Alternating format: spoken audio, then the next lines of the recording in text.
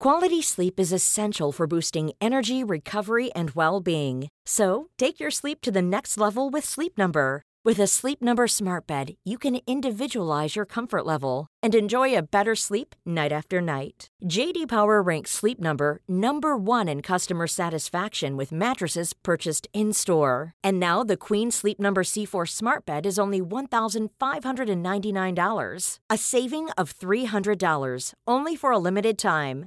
For J.D. Power 2023 award information, visit jdpower.com/awards. Only at Sleep Number stores or sleepnumber.com.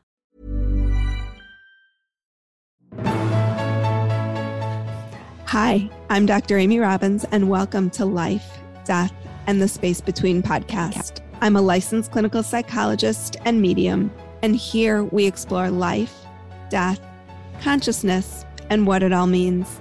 Today, I have a dream guest author on the show. He is the co-author of the book, Being Ram Dass.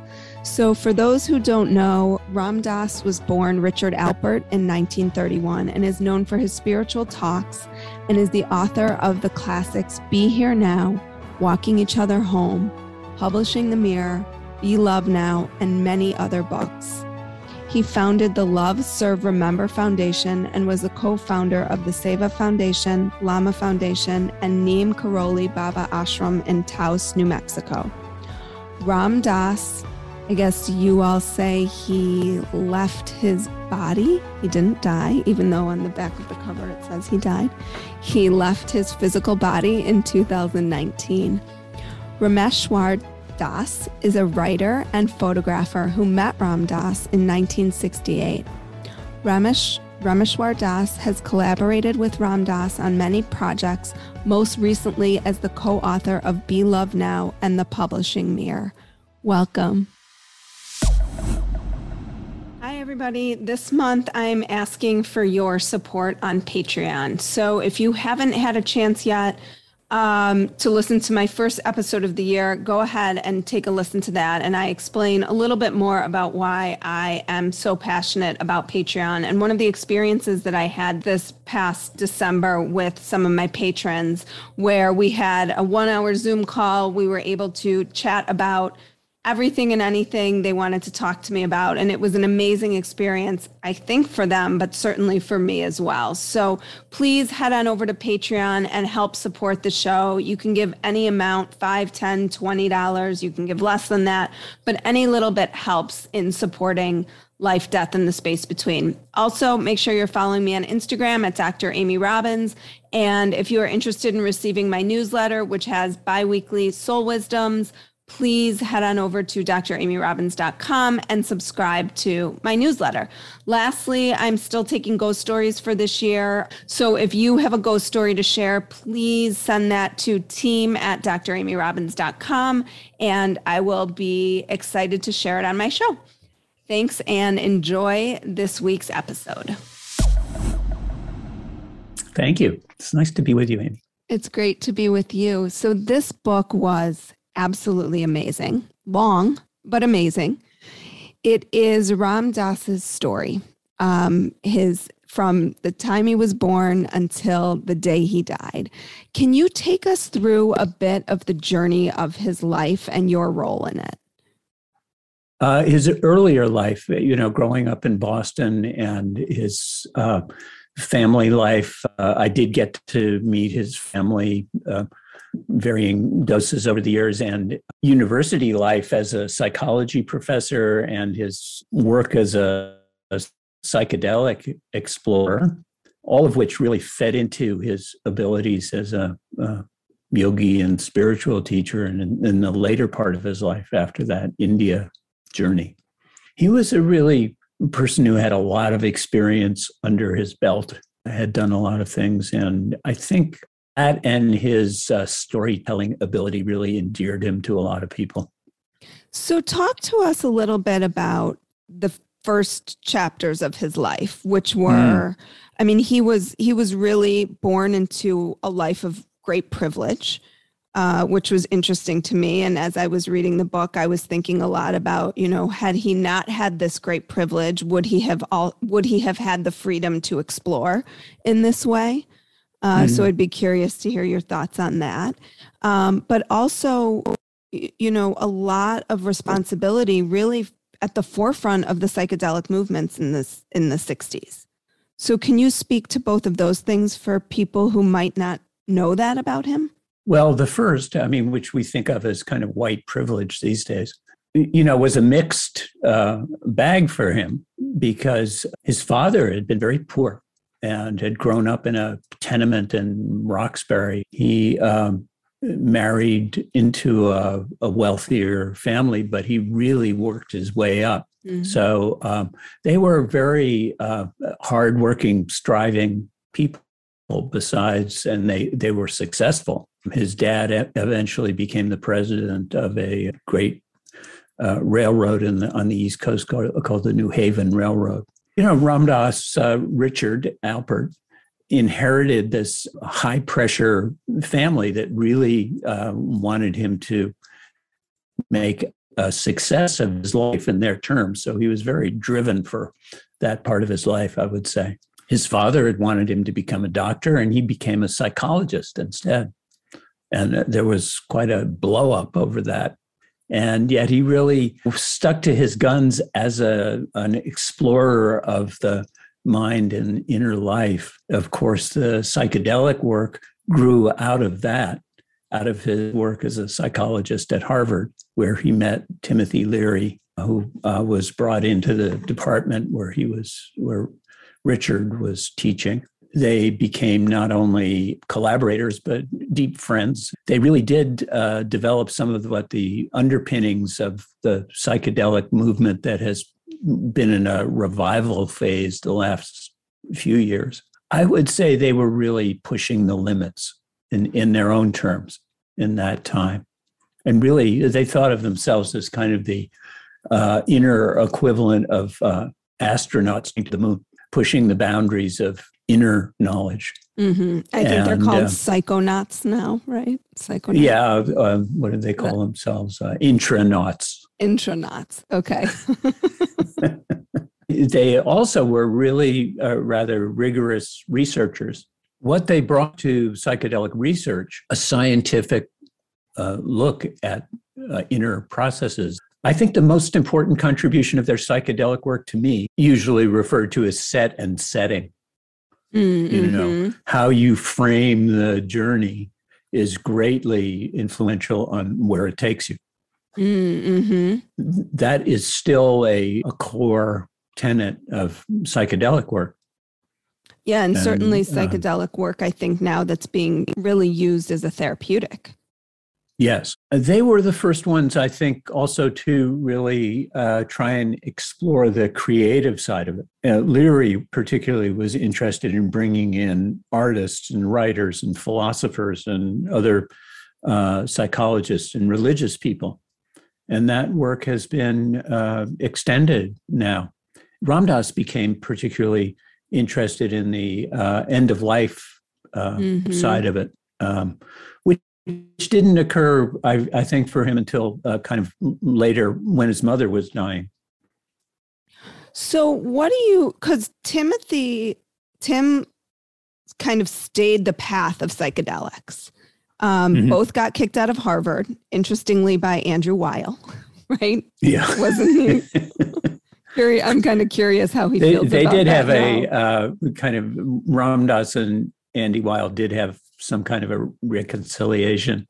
Okay. I was wondering in about later years. Okay. Yeah. I was wondering, for people who don't know Andrew Weil, he's sort of at the forefront of, I guess, integrative medicine, right? Mm-hmm. And what happened was he was an undergrad or someone. He was an undergraduate at Harvard.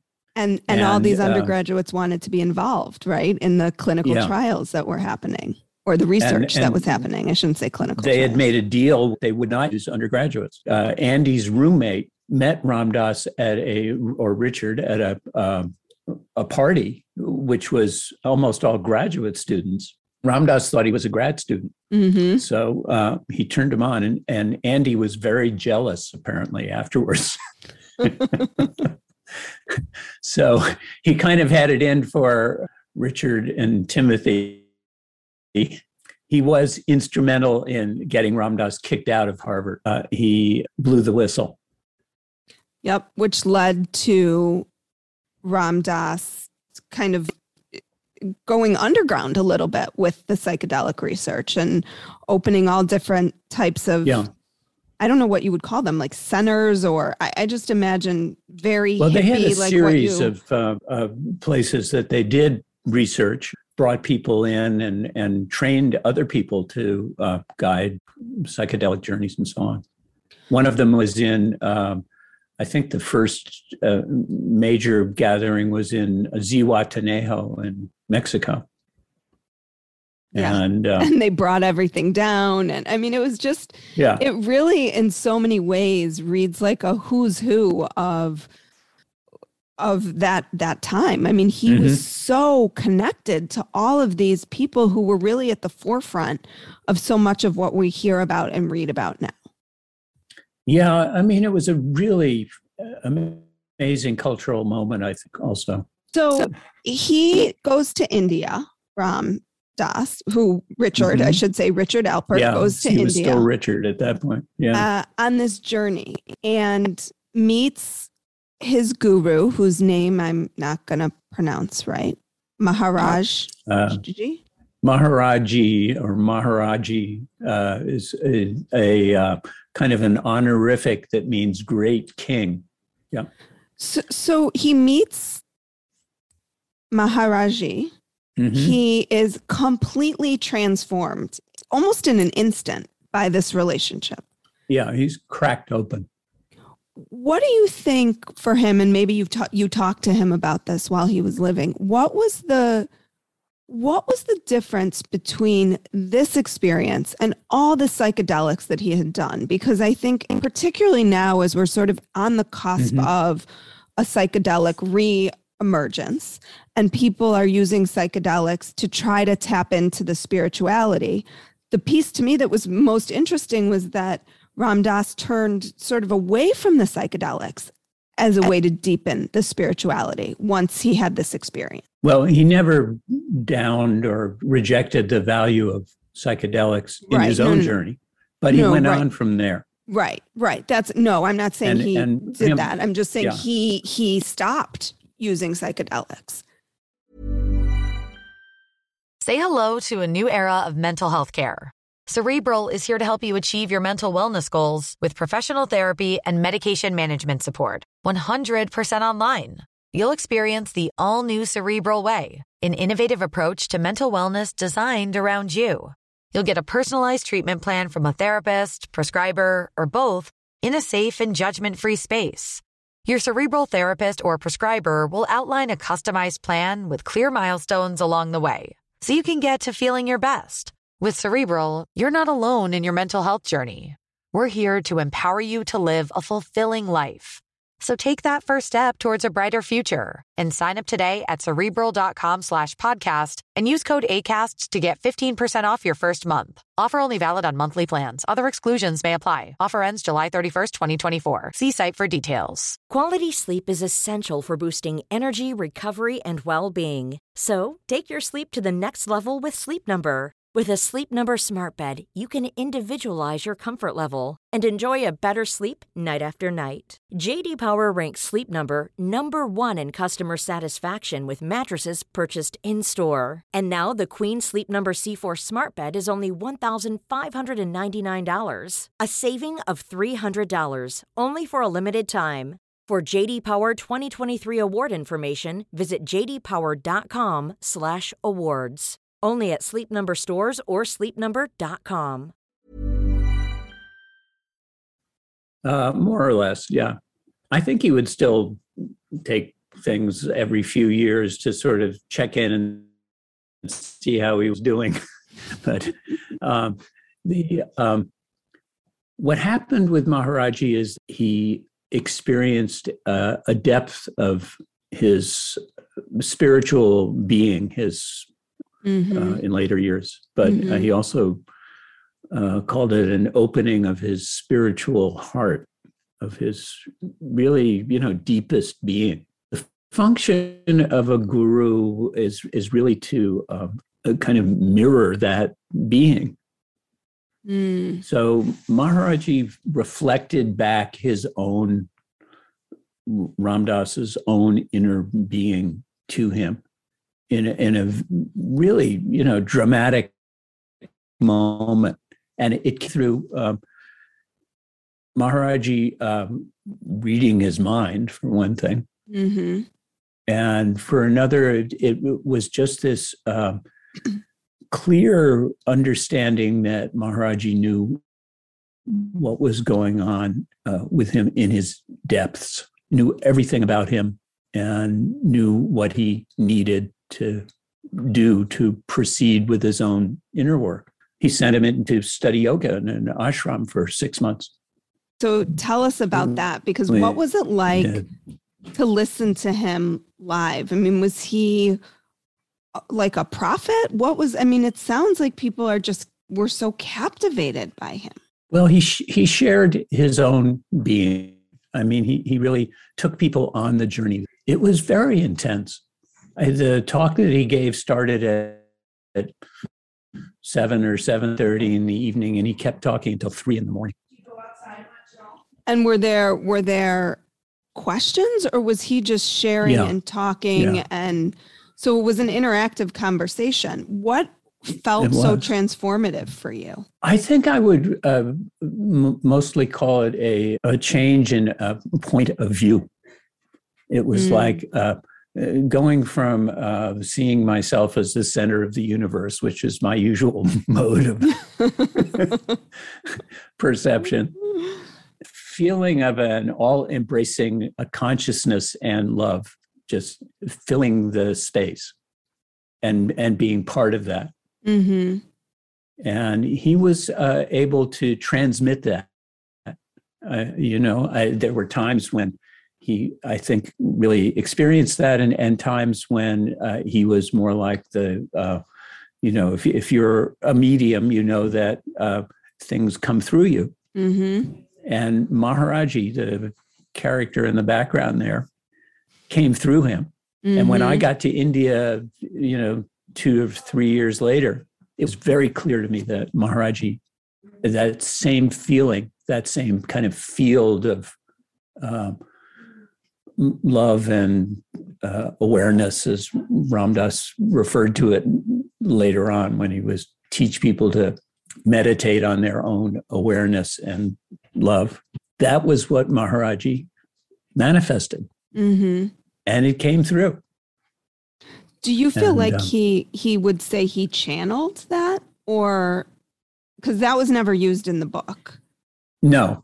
He often compared himself to a ventriloquist's dummy. It was like he was, I think because of his work as a psychologist and the psychedelic work that he had done, and later his meditation and yoga practice, he was able to get out of the way and to allow that deeper consciousness, which is really our shared awareness on that level of being. It's just pure being. I mean, you and I are, we have our thoughts and verbal this and that chatter going through all the time, but beneath that is the reality of the universe. And he was able to tap into that and also bring vibrational field. And when one person taps into it, it becomes more available to everybody else. And we were able to resonate with that. And this is not a good description. No, my listeners will understand it because we talk a lot about that. So that will make sense to them. Okay. I think what was so powerful to me in reading the book was this image that I had always had of this sort of great spiritual teacher. But what was really powerful was just the humanness of him. And I wrote down a lot of quotes here that I really liked.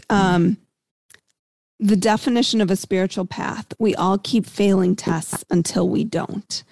And this notion that we're always a spiritual path, I guess, I don't even know what the end of that is. If you believe that when the body dies, the soul goes on, is there even an end to that spiritual path?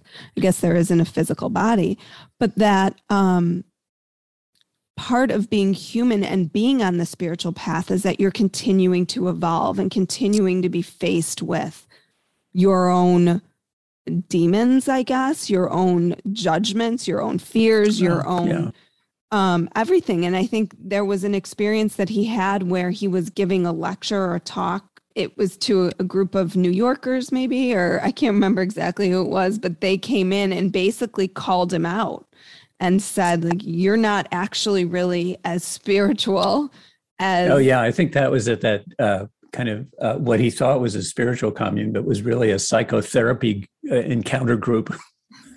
but that he described as one of the most transformative experiences, and he was able to tap into parts of his life, which was, if I recall correctly, like his mother and an experience in a crib that he described. Yeah, and it was like a regression experience. And for me as a therapist and also a spiritual seeker, I think what was so powerful to that for me is how many different layers there are to our psyche and to our soul. And that even in all the work that he had done, and he had done a lot of work up until that point, there was still stuff to uncover. And how he got there, it was never one directional. It was never, I'm just going to use psychedelics and that's what's going to help me heal. It was never, I'm just going to, sit in meditation. It was all of these tools together, even that experience. And his imperfectness. Is that a word? Imperfection. Yeah. Imperfection.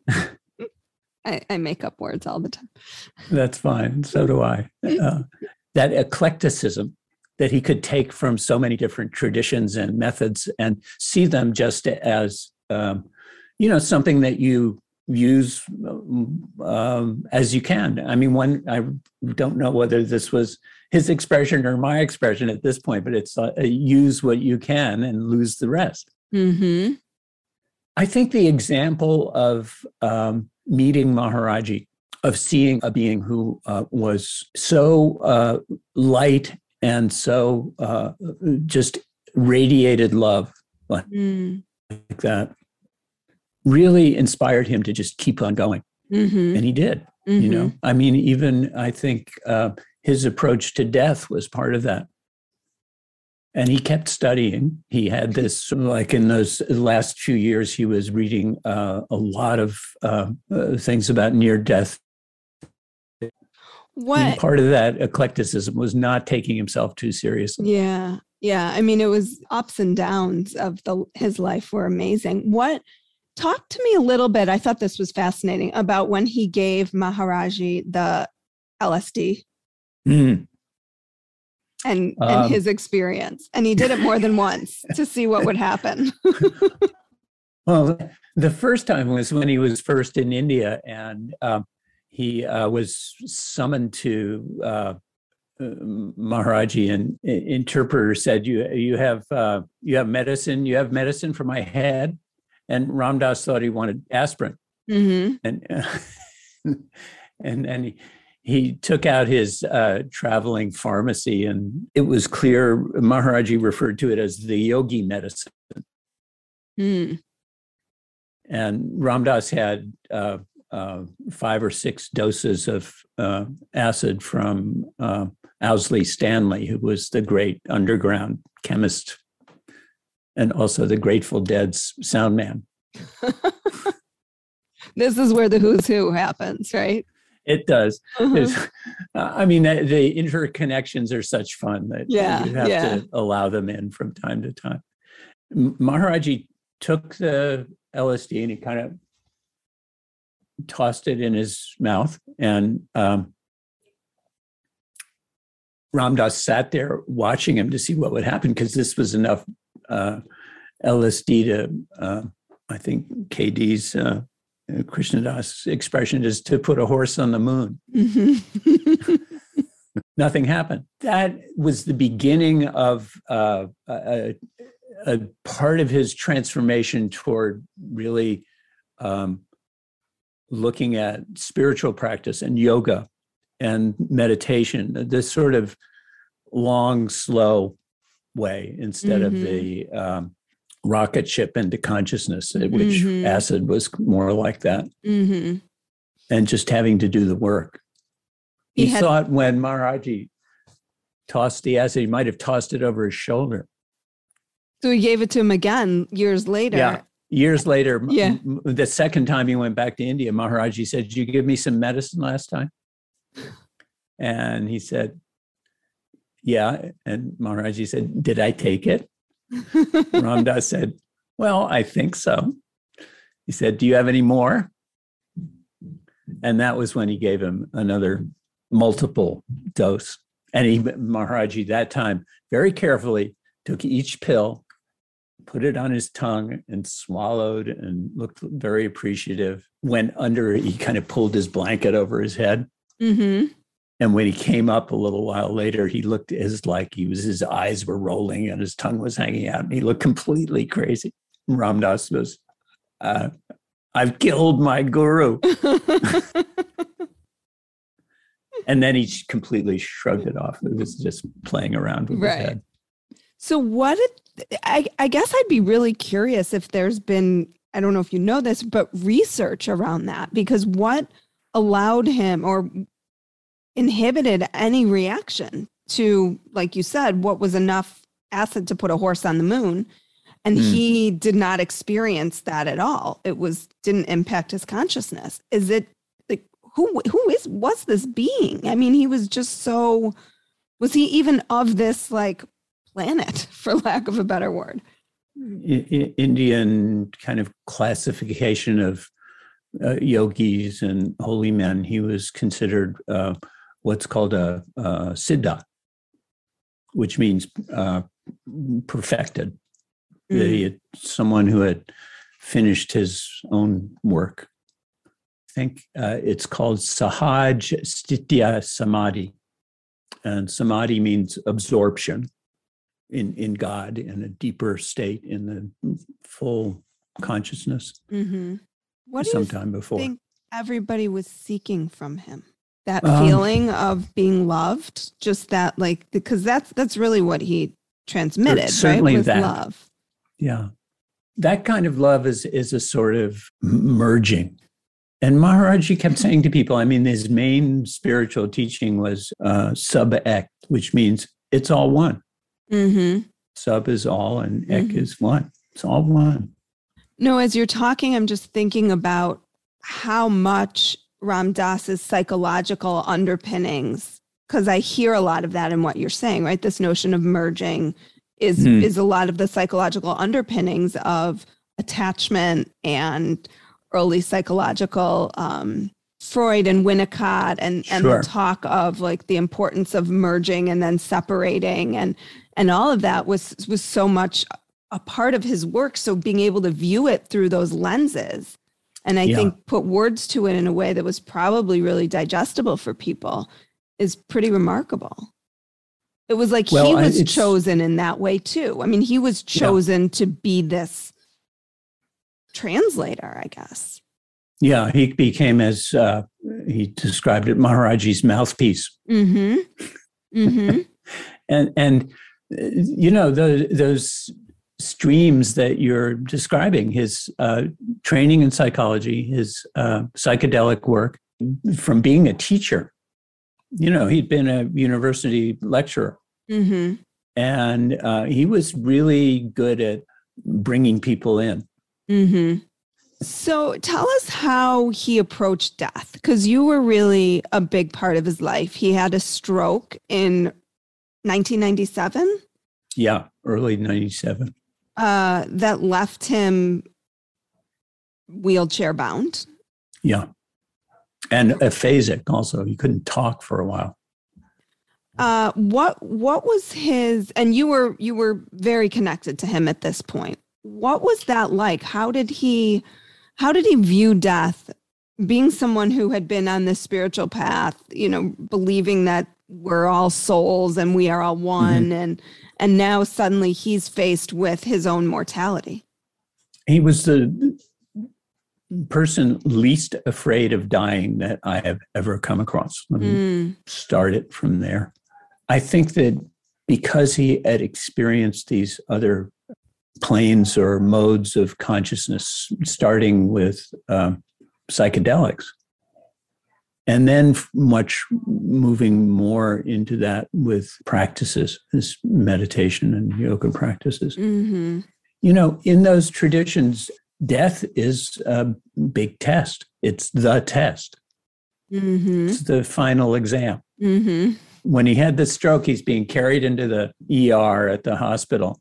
He said, I was looking up at the pipes on the ceiling and I didn't have a spiritual thought in my head.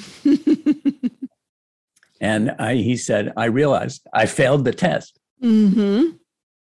So I think he really, took the opportunity to continue to work on that in those, it was a little over 20 years after the stroke before he died.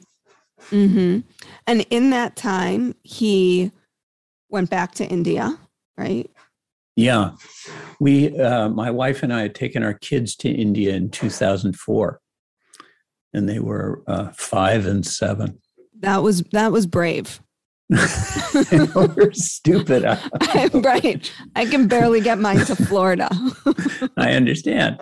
It was brave, and it was a great journey. And he said to me, I guess some years later, he said, I thought if they can take their kids there, I can get there in my wheelchair. Because he had almost, given up on the idea of ever going back to India after the stroke. And India is not, terribly friendly for disabled people that way. So he goes to India. He gets sick in India. Well, he did get like a cold, and I think he must have had some kind of background infection because after he came back is when he really got sick. And then was in Hawaii. Yeah, he went to teach a retreat on Maui. Basically, it started 2 days after he returned from India, and he had this long haul back across the Pacific from India. It was 36 hours of travel. And he stayed home one day and then turned around and went to Maui. And then at the end of his life, he found out he had a son, which was a huge turn of events in this book, that suddenly he had a son from a woman he had been with early on in his Stanford days. What was it like being with him as he transitioned, as he left his body? It was very profound for me because it's the only time I have been with someone at that time that they left. My daughter had been killed in a traffic accident a few years before that. Oh, I'm sorry. There was not like a moment of death. It was kind of a process. As his breathing, we went through gasping for breath for a little bit and then stopped. And I think at some point his consciousness left his body and there were still some reflexes and things going on for a little bit. Did you feel could you feel his soul leaving, or what, having been so connected to him? Yeah. And I'm generally not very sensitive to psychic phenomena or astral stuff. I think you are more than I am, probably by a long way. His presence was very strong there, even after his body had stopped. And that really showed me that quality of the soul continuing, whatever that is. And I certainly don't know. It's more of a mystery to me than ever, I guess, in some ways. And certainly my daughter's death precipitated that also. His presence was strong, and I feel okay about his leaving. I mean, I miss him all the time. He's really, aside from being a marvelous teacher, he was a wonderful friend. The process of working on the book was a lot of fun too. I mean, we laughed a lot over it. And it was this was a 10-year process, that memoir. Wow. It's that thick. Yeah, well, that's the reduced version. My gosh. Wow. I did read it cover to cover. I read it. Yeah. I'd like to end with this, which I think is where he probably ended, which is love. He talked a lot about love and power. Yeah. Power and love. And that this was a big lesson for him in his life. He sort of started really his family was very power oriented. But where he ended was love is the greatest power. It is. And that was really what came through from Maharaji. And it's a truth, I mean, it is a place that we come together. Yeah. If there was one thing you would want people, it's probably hard to have one thing to take away from his life. My wife uses that expression. She says, just one thing. Right. What would be the biggest sort of impact that he had on you, or the biggest takeaway that you had from knowing him and from his life? Well, I think it comes back to what you talked about at the beginning of seeing one's life as a spiritual evolution, as a path. And that's, especially in this culture, that's a different view of who we are. It's not as much about what we have or what we do or who we become as our inner being. I'm 74 now, so I've been doing this for a while. I think one of the best descriptions I've heard of spiritual work or meditation, particularly meditation practices, gradual changes over long periods of time. Yeah. And if we're fortunate to have, a life, and that doesn't happen for all of us, a lot of lives get cut short. And it's pretty brief, even from this perspective, probably not from yours, especially if you have small kids. It seems like it all stretches out before you. It also feels at this point almost like the blink of an eye. Yep. And the Hindu view is of karma and reincarnation, that we all keep coming around until we finish our work. Until we're apparently a Maharaji, right? Yeah. He's probably not coming back. Well, there's what the Buddhists call the Bodhisattva vow, which is you keep coming back until everybody gets free. Oof. A long way to go. It's a long way to go. Long way to go. From that place, from where a being like Maharaji sees it from, I don't think time exists in the same way.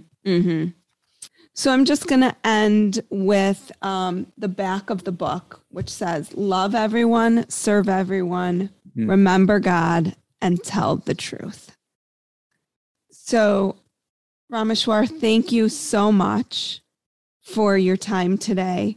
If people are interested in reading this book, which is it really was so beautiful. I enjoyed it, even though I knew how it was going to end. It was just a fascinating journey through the history of psychedelics, through the history of Ram Dass, through the journey of psychology and spirituality and how the two come together and where they come together and how they're both so important and essential, I think, on the spiritual path. So where can people find this? And I think there's a documentary out, if I'm correct, on Netflix, maybe? Is that? Well, there is a documentary. There's several small films out about him, and we're hoping to do one based on the book. The book's available pretty much wherever you can get books. Mm-hmm. Amazon bookstores, through the website of the foundation that has Ram Dass talks and such, which is ramdass.org. Not too hard to remember. Mm-mm. Well, thank you. Thank you so much today for your time. It's just really a wonderful, wonderful book. Well, I've enjoyed it. You ask good questions. Thank you. Thank you so much. Like what you heard today and want to hear more? Wondering what comes next and what it all means? Head over to Apple Podcast, Spotify, Stitcher, Google Play, or anywhere you get your podcasts and hit subscribe. Also, if you could take a minute to rate and review my podcast, I would really appreciate it. Stay tuned as we continue to explore life, death, and the space between.